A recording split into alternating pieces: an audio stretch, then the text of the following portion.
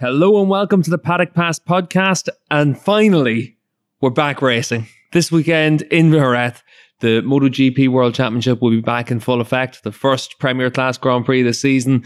Moto2 and Moto3 back out for the first time in 4 months. Steve English, Neil Morrison, David Emmett with this week's show. And David, what's your thoughts on we're finally getting back to work? I literally couldn't quite believe it. I still can't quite believe it. It was really quite odd following this from home rather than actually being there. Obviously, you're both there because Neil will be doing some of that commentary that he's so good at, and in 2 weeks' time, you'll be doing some of that commentary which you are also quite good at, Stephen English. So it's just very strange. Obviously, we had the mass chaos of Zoom debriefs, which was. It actually worked better than I expected it to work, but then I expected it to be a complete disaster, and it was only a little bit of chaos. So it was strange, interesting, but I am really, really glad that there are real, actual motorbikes again. And Neil, what about you? Yeah, it's great. It's great to be back. And I think, in the last couple of weeks, we've substituted racing for nostalgia and then like lots of intrigue around rider movements and the silly season, things like that. But to see some bikes out testing today at Jerez, it's shown that we're nearly back. And, I guess there was a time we didn't think we would get here. Yeah, we'll have no nostalgia. We'll have no silly season. Anyway, Dave, what was your favourite Jerez memory? My favorite Jerez memory was the fact that there was a power cut in the middle of the afternoon session today, which meant that action on track was cut for half an hour, or for nearly an hour, I think. So that was definitely my favorite memory. Yeah, we had that once at Imola World Superbikes where it cut during the race, and the race is still going on around you. And it was myself and Harry Lloyd were the commentators that year, and you're still waiting for, God, I wonder when the power is going to come back, and you're trying to keep track of everything that you possibly can. But yeah, absolute disaster when something like that happens. Neil, looking at the test this week, what's the big things that stand out? Obviously, it's absolutely scorching hot here in Jerez. When we were driving down, it was 40 degrees. Track temperature today was over 60 degrees at times. Yeah, ridiculously high temperatures. We went out just before lunchtime very briefly, Steve, just outside where we're staying. And it was, formidable having to just walk for about 30 seconds, never mind having to sit in the bike and take part in a couple of 90-minute sessions. So I think the big standouts were basically the guys that ended last year really strong. We're probably the strongest guys in the second half of 2019. Marquez, Quartararo, Vinales are looking really, really sharp. And also that it seems Michelin have done a pretty good job considering the temperatures with their new rear tire. That is going to be a big factor in how racing plays out this year. Yeah, so let's get to it. Dave, when you look at this test, what's the big thing we can take away from it? Obviously, it's a one-day test. It's literally just get everything shaken down, get everyone to blow the cobwebs off and make sure that everyone's able to run. But what are we able to take from this day? Yeah, I think it's been really, really valuable precisely because of the track temperatures. As Neil was saying, you're talking about temperatures of over 60 degrees. It's very, very different from when we're normally here. Last time we were here was in November. Where you've got track temperatures of maybe 30 degrees when the sun gets going. The track has got a lot more grip. Everything is just much better. That's not the case at all in the case right now. Right now, the track is really, really greasy. That means having to reset everything, having to recalibrate the balance of the bike. The bikes have changed quite a lot since November. So, it's been, I think that for me, just the chance for everyone to actually get back into the groove and to figure out how they're going to cope with the extreme conditions that we're expecting to see on during the weekend, during the race. Yeah, Neil, usually at Jerez, it's around about the 50 degrees centigrade mark where you tend to see that grip just start to fall away. It's always been the marker for ever since I've been coming to Jerez. And this weekend, we're going to be above that the whole time. Whereas typically in May, it's only really during the qualifying sessions where we peak over 50 degrees. But this weekend's going to be, where all the data you've had for years of Jerez Grand Prix is a little bit thrown out the window, and we could have a little bit of a wild card at times. Yeah, you would think so. I think that's why a lot of the riders were saying today's testing was so vital, just because, they are kind of random and slightly strange circumstances that they're riding in. A couple of the riders were saying that it's basically on a par with Thailand. Some were saying it's even more difficult and more physical than riding somewhere like that. It's always, Jerez is always about maximizing your kind of package with a low amount of grip. It's always a very demanding track surface, and whoever manages to kind of make a great setup with that in mind, they're going to come to the forefront. Yeah, I mean, you saw some of the problems which the heat, or the more unexpected problems which the heat can cause. We saw the Aprilia go pop, lose a lot of oil, causing Danilo Petrucci to crash, and he took a fair old knock to the head. He's got some pain in his neck. He said he was sort of seeing stars. But I mean, Aprilia have reliability problems. It's one of the issues which they really needed to work on the new bike. But that sort of like heat is going to be important. You also saw one of the Ducatis caught fire. Two of them. Ducatis tend to do that. Two of them, yeah. There you go. I mean, Ducatis do that because everything is so tightly packed inside of that fairing that they have a tendency to sort of smoulder a little bit.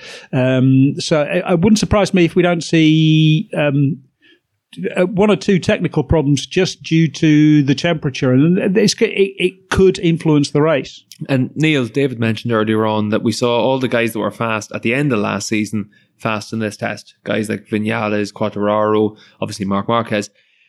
When you look at someone like Viñales in this shortened season, we've got potentially 13 rounds for MotoGP. It's going to be a very strange year for him, because in the past we've tended to see him really strong in the tests and then very strong at the end of seasons, but never really able to get it going really quickly in a season. This year he's not going to have any chance of trying to get himself up to speed. You need to be able to hit the ground running. Yeah, exactly. And you can't really afford to have any sort of DNFs or low scoring results. It's going to have to be just bang, bang, bang, consistent. Viñales' preseason, I think, has been as good as it could have been. We were saying after the Qatar test back in March that he was in great shape. Every test he had been to, I think he had finished inside the top three. And again today, he's looking really strong. The Yamaha package seems to be in a very good place. It's continued on from where it was last year. And speaking to one or two of the Yamaha guys, it does seem that Michelin's rear tire that has a new construction for this year, that does certainly seem to help. Yamaha's M1 acceleration has maybe been one of its bad points in previous years, and the fact that that rear tire offers up a bit more grip whenever they're on the side of the tire, I think that's playing into the Yamaha's hands. Yeah, I mean, completely agree. I really think that this is going to be a big factor in the first, especially in the first part of the season. The way that the new Michelin works is it gives it a little bit more edge grip. That means a little bit more edge grip, a little bit more duration on the edge as well. So previously, what was happening was that if you try to accelerate while the bike was on the side of the tire, then you would burn up the tire too much, which is exactly what Valentino Rossi especially was complaining about. This new tire seems to solve a lot of that. So that gives the Yamaha an advantage, the Yamaha and the Suzuki as well, because they're both strong bikes on the edge of the tire. They're both capable of using strong acceleration while the bike is still leaned over, whereas the Ducati and the Honda really need to be picked up to make use of the ferocious horsepower which they have. One comment that was interesting for me was that I think Cal Crutchlow was talking about how the new rear Michelin changed the balance of the bike. He says that the extra grip was pushing the front. The Honda's front has been a little bit of touchy, I suppose, is the word that you want to use. They had huge problems with their aero package at the end of the Qatar test. We saw that when they seemed to be in complete panic. In the end, they threw off their 2020. They threw their 2020 aero package away because it was pushing the front too much. Put the 2019 package on, and it seemed to work very well. So they've gone back to this 2019 package, but still, it's the front is a little bit sensitive. So I think and Mark Marquez today was saying we need to work on the chassis, we need to work on the swing arm now to help. I was speaking earlier to Peter Bond, and Peter Bond was explaining that when a rider says, I'm having problems with the swing arm, it's usually about the balance of the bike. When it's leaned over, it's not tracking the bumps very well. You need a different swing arm stiffness to be able to use the grip, which is available, rather than just bounce over the bumps, which you get through any asphalt surface, really. So I think until Honda fix that problem, then the Yamahas and the Suzukis could have quite a big advantage, and it's going to be really important as far as that's concerned for Maverick Vinales, maybe even Fabio Quartararo, to try and take advantage of that, exploit that, score as many points as they can as early as possible in the championship, and perhaps put Marc Marquez under a little bit of pressure. Neil, David just mentioned the Suzukis there, and obviously Alex Rins, Joan Mir, 4th and 5th in this test. But whenever we look a little bit further on in the timesheets, you've also got Pecco Bagnaia was 6th fastest, Johan Zarco was 7th fastest, and Aleix Espargaro was 8th fastest. Of those guys, which was the biggest surprise for you? I would say the biggest surprise was probably Ducati in 6th place, and just probably the rider that was the man in 6th place, because it was a pretty tough day for the factory of Ducatis. Dovizioso coming back after fracturing his left collarbone 2.5 weeks ago. He was making some tentative steps this morning, told us that he was basically feeling fine, other than a bit of pain around basically where they cut him open for the operation, just around his left collarbone. He said there was a bit of an aggravation there with his leathers, but other than that, it was okay. But timesheets didn't necessarily reflect that, and he said that he's still struggling with the rear tire. And Petrucci obviously had a pretty tough day in that he was knocked about a bit after crashing on some oil left by Aleix Espargaro's bike. So it was a tough day for the factory Ducatis, and I was quite surprised to see Pecco and Zarco up there inside the top 6. Those were not the Ducatis that I was expecting to see. Yeah, Zarco, of course, on the Avintia Ducati this year. And Dave, when you look at Zarco, what do you see for him going forward for this season? Obviously, we've seen him have some great results in the past, but now he's with a team that he had previously said was the worst team on the grid. And now he has to try and figure a way to make it work. But for Zarco, this test must be something that's going to give him a big lift. Yeah, but I mean, he's been quite quick in previous tests as well. He seems to get on reasonably well with the Ducati. Certainly, it's night and day with the KTM. There was just no way he understood how to do anything with the KTM. The Ducati he's getting on with very well. Obviously, he has an advantage to an extent, because Ducati already have a whole year's worth of data for the GP19. They don't have to try and reinvent anything. The bike, they know how the bike works and understand how to get the most out of it. Zarco is clearly comfortable enough on it to try and push. He's got nothing to lose. This is the other thing. He literally has nothing to lose. This is his last chance. He has to make a success of it. So I think he's going to push. He's motivated to push, and also, through the season, you see the factory bikes make improvements as they start to get new parts through. Zarco has to make an impression at the start of the season. And Neil, we heard David say that Zarco's got nothing to lose. What about Suzuki? Do they have anything to lose right now? Because they're pretty much going to be playing with house money, it looks like. They've got a very good bike, but they don't have the pressure of having Marc Marquez in your bike where you're expected to win races and championships, or Quartararo, the rider that everyone expects to make another step forward this year, or Vinales with Yamaha. Suzuki's really in a great position right now. They seem to be able to use the softer tyre as well. and they really seem like they're very well placed for either this weekend or for the full season. Yeah. You look at everywhere that we've gone during pre-season, all sorts of conditions and temperatures, and Suzuki has 2 riders that can definitely be capable of finishing inside the top 6, possibly every weekend, I would say. I think Alex Rins showed last year that he's probably, now is the time that he should be stepping up to fight for the championship on a kind of sustained level across the season. And Joan Mir, I think, is going to be one of the big surprises of the year. Maybe you couldn't even call him a surprise, because I think a lot of people are expecting big things from him. But yeah, the situation's looking rosy for them, because there's no rush, essentially. They've got 2 of the fastest and most exciting young riders on the grid signed up, not just for the rest of this year, but for 2021 and 2022. And I think having that sort of long-term stability means that these guys aren't in a situation where they think, we have to make this work. I think you saw that sometimes with Alex Rins last year, whenever he was talking about crashing out of races or having a bad weekend. It didn't really seem to bother him, because I think he knows that this is just at the beginning. And, you have to say Suzuki, with the current rider lineup, are only going to get stronger. And, well, they were 3rd at Jerez in 2018 with Iannone. They were 2nd here last year with Rins. Might be a long shot to call them for winning the race this weekend, but I think they'll definitely be in with a shot at the podium, both riders. Yeah, I mean, I definitely wouldn't bet against them winning. It's very, very possible. It's very, very possible that a Suzuki could win.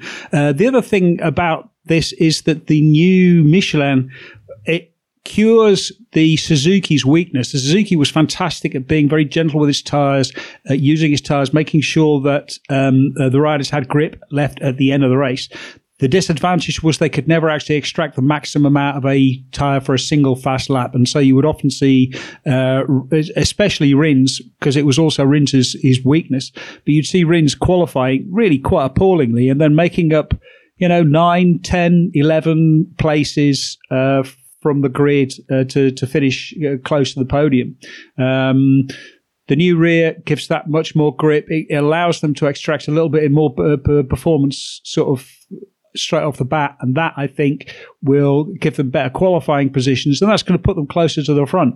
And especially these back-to-back races, you'll see the first race will be like a standard race, if you like. Teams coming in with the data from last year and then figuring out how to improve the bike. But, you've got a race a week later on exactly the same track with fresh data under almost identical conditions or very, very similar conditions. And those second races are going to be so close, especially in qualifying, that, it's not going to be sort of tenths which separate maybe the front row from the fourth row. It's going to be hundredths.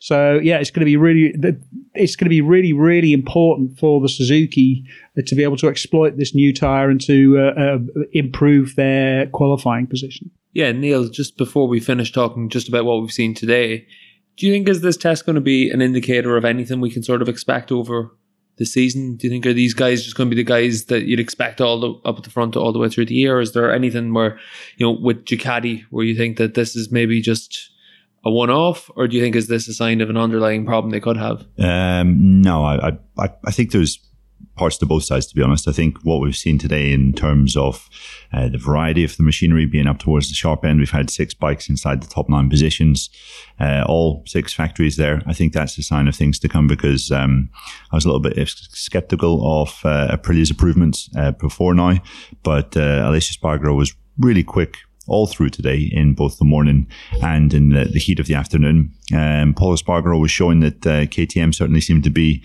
an established top 10 bike now. So that Friday, I think, is something that we're going to see a lot more of. However, I don't necessarily see Ducati struggling to the extent which they did today. I think Jack Miller was saying that there's still a lot more to come with this bike. He has set himself a target of improving maybe on his podium haul from last year. He scored 5 podiums in 2019. So in 13 races, he's expecting to score 6 or more. That would be a podium at every other race weekend. Those are pretty lofty ambitions. I still think it's a pretty good bike. Dovizioso was saying today that in Qatar, that was a certain podium he felt, or maybe even better, had the race ran there in March We know that this is a difficult circuit for Ducati, and we know that Dovizioso is recovering from injury. So I don't think we're going to see too much of Ducati really struggling through the rest of the year. Vinales, Quartararo, Marquez, the Suzuki's all showing pretty well. I think that's something we're going to see more of in 2020. Yeah, I think this is a strange track for Ducati. Ducati is the one manufacturer who have for whom this is almost like a bogey track. They haven't won here since 2006. They've never gone here particularly well. Casey Stoner never got on particularly well here at Jerez on the Ducati. Dovizioso, I believe, has never even been on the podium here.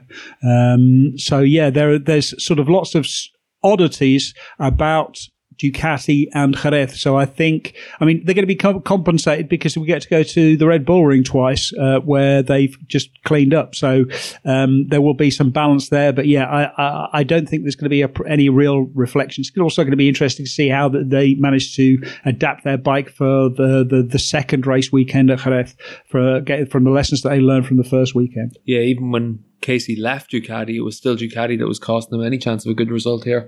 But Dave, we've got a new tyre from Michelin for this weekend.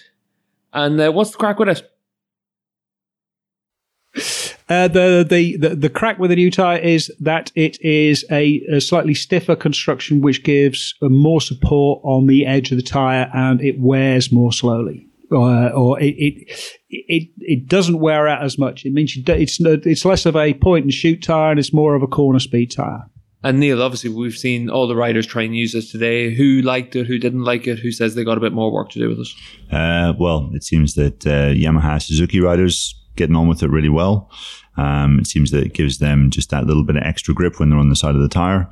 And certain Ducati riders, namely Dovizioso, is still trying to find a way to maximise his feeling with it. Cal Crutchlow was another one who's saying, as David mentioned before, that it has so much grip that it's just pushing the front of that bike. However, you don't really get the impression that Marquez is struggling so much with that.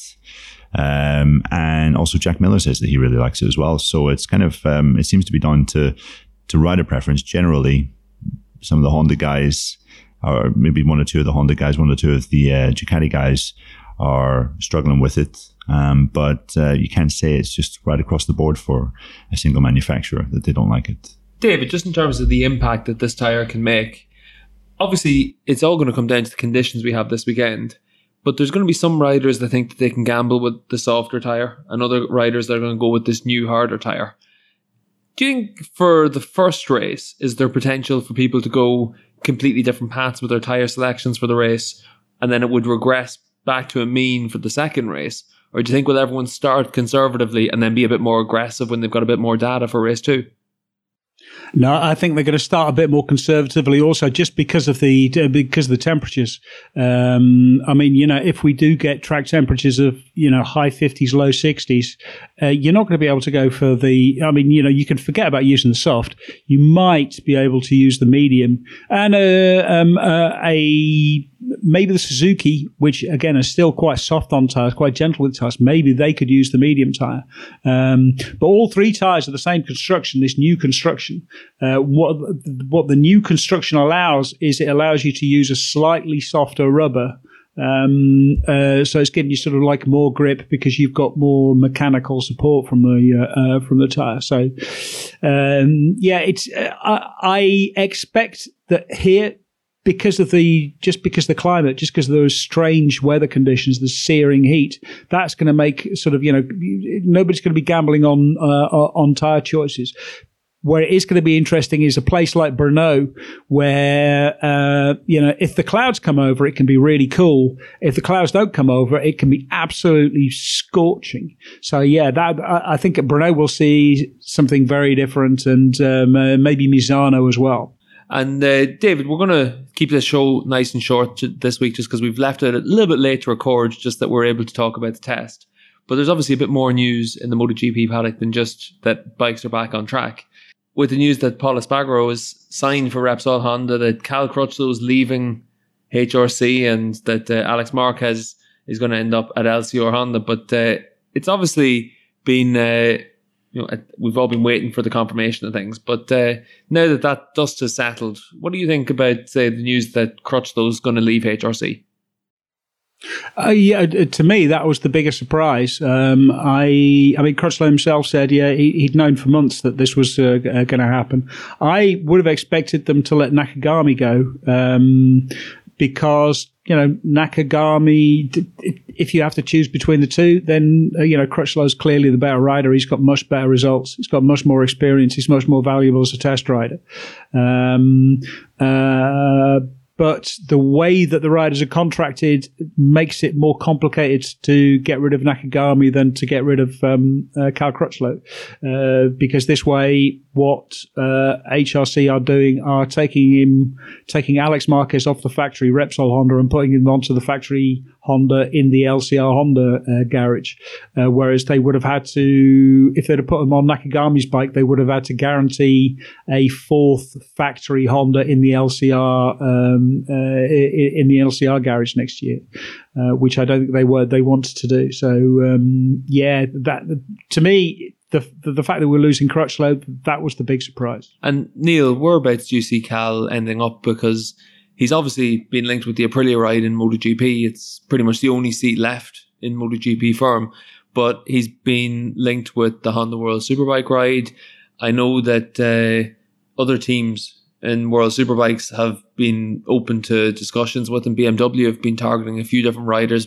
Before they signed Van der Mark, they talked to Jonathan Rea, and apparently Crutchlow was on their shopping list as well. So he's definitely in demand, but it's just a case of in the Grand Prix paddock, his options are going to be very slim. Yeah, it would be indeed. I mean, realistically, it's Aprilia, possibly Ducati as well, because Andrea Dovizioso hasn't signed, and more than likely that he won't sign anything before the end of this month for sure. Dorna need to have a British rider in Premier Class of racing, because basically they're dependent on a lot of income from TV companies, and one of those principal TV companies, which is paying a hell of a lot of money to show MotoGP, paying Dorna for those MotoGP rights, is BT Sport. And BT Sport's coverage is dependent on having British riders across all three classes, and giving them a reason to build up before each class. So I think Aprilia looks Cal's most likely bet at the moment. I wouldn't say it's Aprilia or nothing, but it would certainly seem to be the most likely thing there, because he's a fast guy, he's a MotoGP race winner, and he has a host of experience with different motorcycles. I think he could be a bit of an asset for Aprilia. And Dave, what about Alex Marquez? Obviously, we know that he's a Moto3 and a Moto2 world champion. We know that the goal in the past was where he wouldn't be on the Repsol Honda bike. Do you think, in terms of moving Alex to the LCR team, that it's a show of faith for him and for Mark? Or do you think, is it a little bit of a show of power towards Mark? No, I mean, it's just trying to fix a colossal mess up which they made of the whole thing in the first place. Obviously, it all started with Jorge Lorenzo announcing that he was going to retire at the Valencia race. That sort of catalyzed, or if you like, it pushed HRC into making decisions they weren't necessarily comfortable making. I mean, there is absolutely no doubt that Alex Marquez deserves to be in MotoGP. He is, he's a Moto2 world champion. He's a Moto3 world champion. He's proved himself. He was a regular winner in Moto2. The original plan was that he would be this year or next year, probably next year. He would have been looking at a satellite ride, maybe in Pramac Ducati, maybe in LCR Honda. That would have made complete sense. Unfortunately, Mark came round to the idea that it would be nice to have his brother in the Repsol Honda team.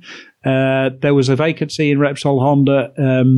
It was a quick and easy fix to put Alex in there, but I think in the long term, it's going to be a huge mistake. I mean, I have a bet with you guys that I'm going to buy you dinner if Marc Marquez serves out his 4 years at Repsol Honda. I don't think he's going to. I think this is going to precipitate a departure. I think he's going to leave.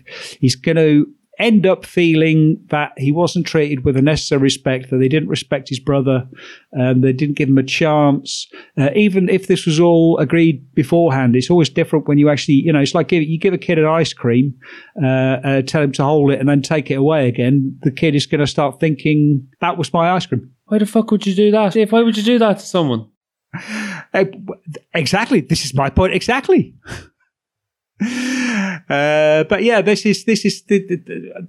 I honestly think this is a political. It's a political and psychological mistake, and it's going to end up costing them Marc Marquez. It's going to be good for MotoGP because we'll get to see Marc Marquez on a different bike, but he's going to win there as well. So we'll see. Yeah, Dave already potentially putting silly season for the future into motion there. Silly Neil. season 2023, boys. 2 more years of Silly Season podcast, lads. Get ready. Exactly. And then we can go back to the nostalgia of, do you remember that lockdown year? Neil, for you, obviously, Alex going to the LCR team, what's your take on it? I mean, I wouldn't quite say it's as negative as David makes out. I think it's certainly quite strange. How often do you see a rider basically make way in a team when he hasn't even raced for them? However, there were fairly exceptional circumstances which brought Alex into MotoGP in the first place. He would have been defending his Moto2 title this season had it not been for Jorge Lorenzo's surprise retirement at the end of last year.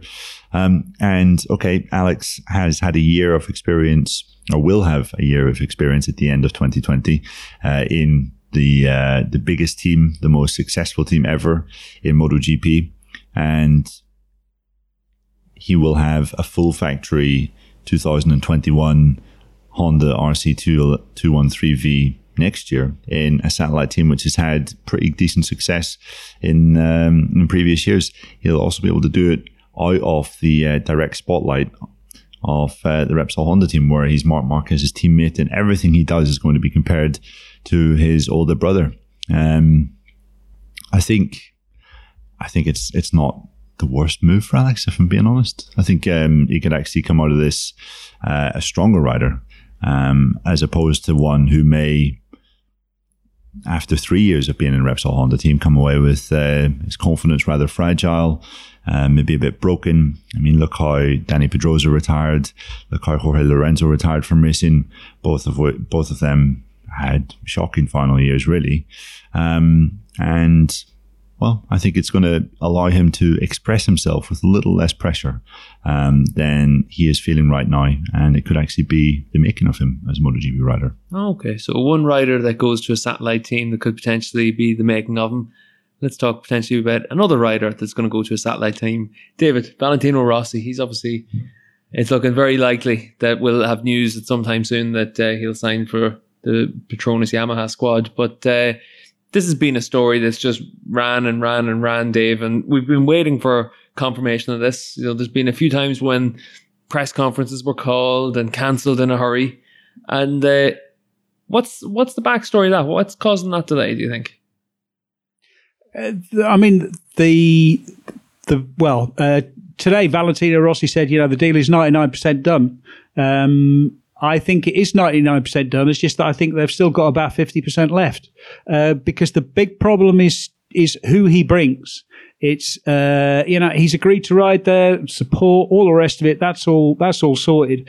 But he wants to bring a whole heap of people with him into the team, and the Petronas Yamaha team.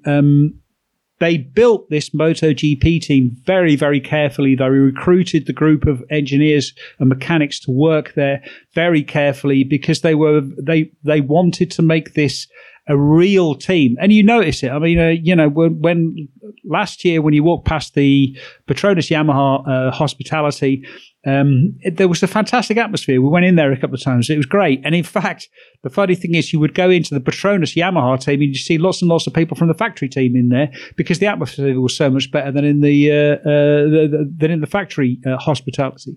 So yeah, it's a really, really close atmosphere. Rossi wants to bring a lot of people with him. I mean, ideally, he'd like to bring all of his crew, but he's not going to be able to bring all of his crew. He might be able to bring his crew chief and maybe Matteo Flamini, his electronics engineer, who would be absolutely key personnel for him. But he's also going to want to bring, his at least one assistant and maybe a physio, maybe a photographer, and maybe a PR person, and maybe someone to do his logistics or his travel or something else. Rossi has an entourage. He's always had an entourage. He's a group person. He grew up in a village with a group of friends, and that's how he ended up sort of racing. When he came to racing, he had his group of friends, and in a way, it's been really good for him because he's kept him very, very sort of centered as a person, because he has a group of friends who still, little Valentino that they grew up with. But he became so powerful that when he wanted to move, he could bring whoever he wanted with him.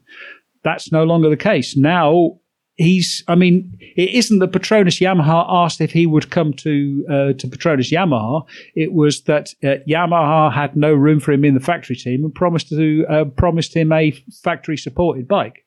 So there's a bit of a battle of wills as to who goes where, who gets to do what.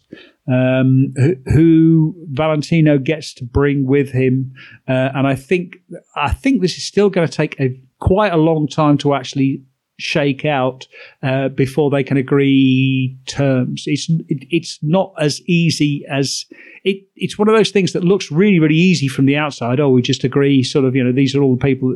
These are the people you can bring X number of people. But then as soon as you draw up the list of people, then you get to all the exceptions, and that's when it all goes horribly wrong. Yeah, absolutely. I mean, he said today after testing finished that the lockdown gave him a chance to reflect on a lot of things in his life, even though things aren't particularly going well for him on the racetrack at the moment. It seems that it has offered him a little glimpse of what life is like whenever you're not chasing motorbikes around the world. And he's decided that he doesn't want any of that in the near future. So it seems that the utter willingness for him to continue is there, which is essentially the most important part of him signing on for next year. But as David says, they just have to iron out these differences when it comes to personnel. But yeah, it's still going to be a good setup for Valentino. You just have to wonder how competitive he's going to be this time, 2021, because it was a tough day again for him testing.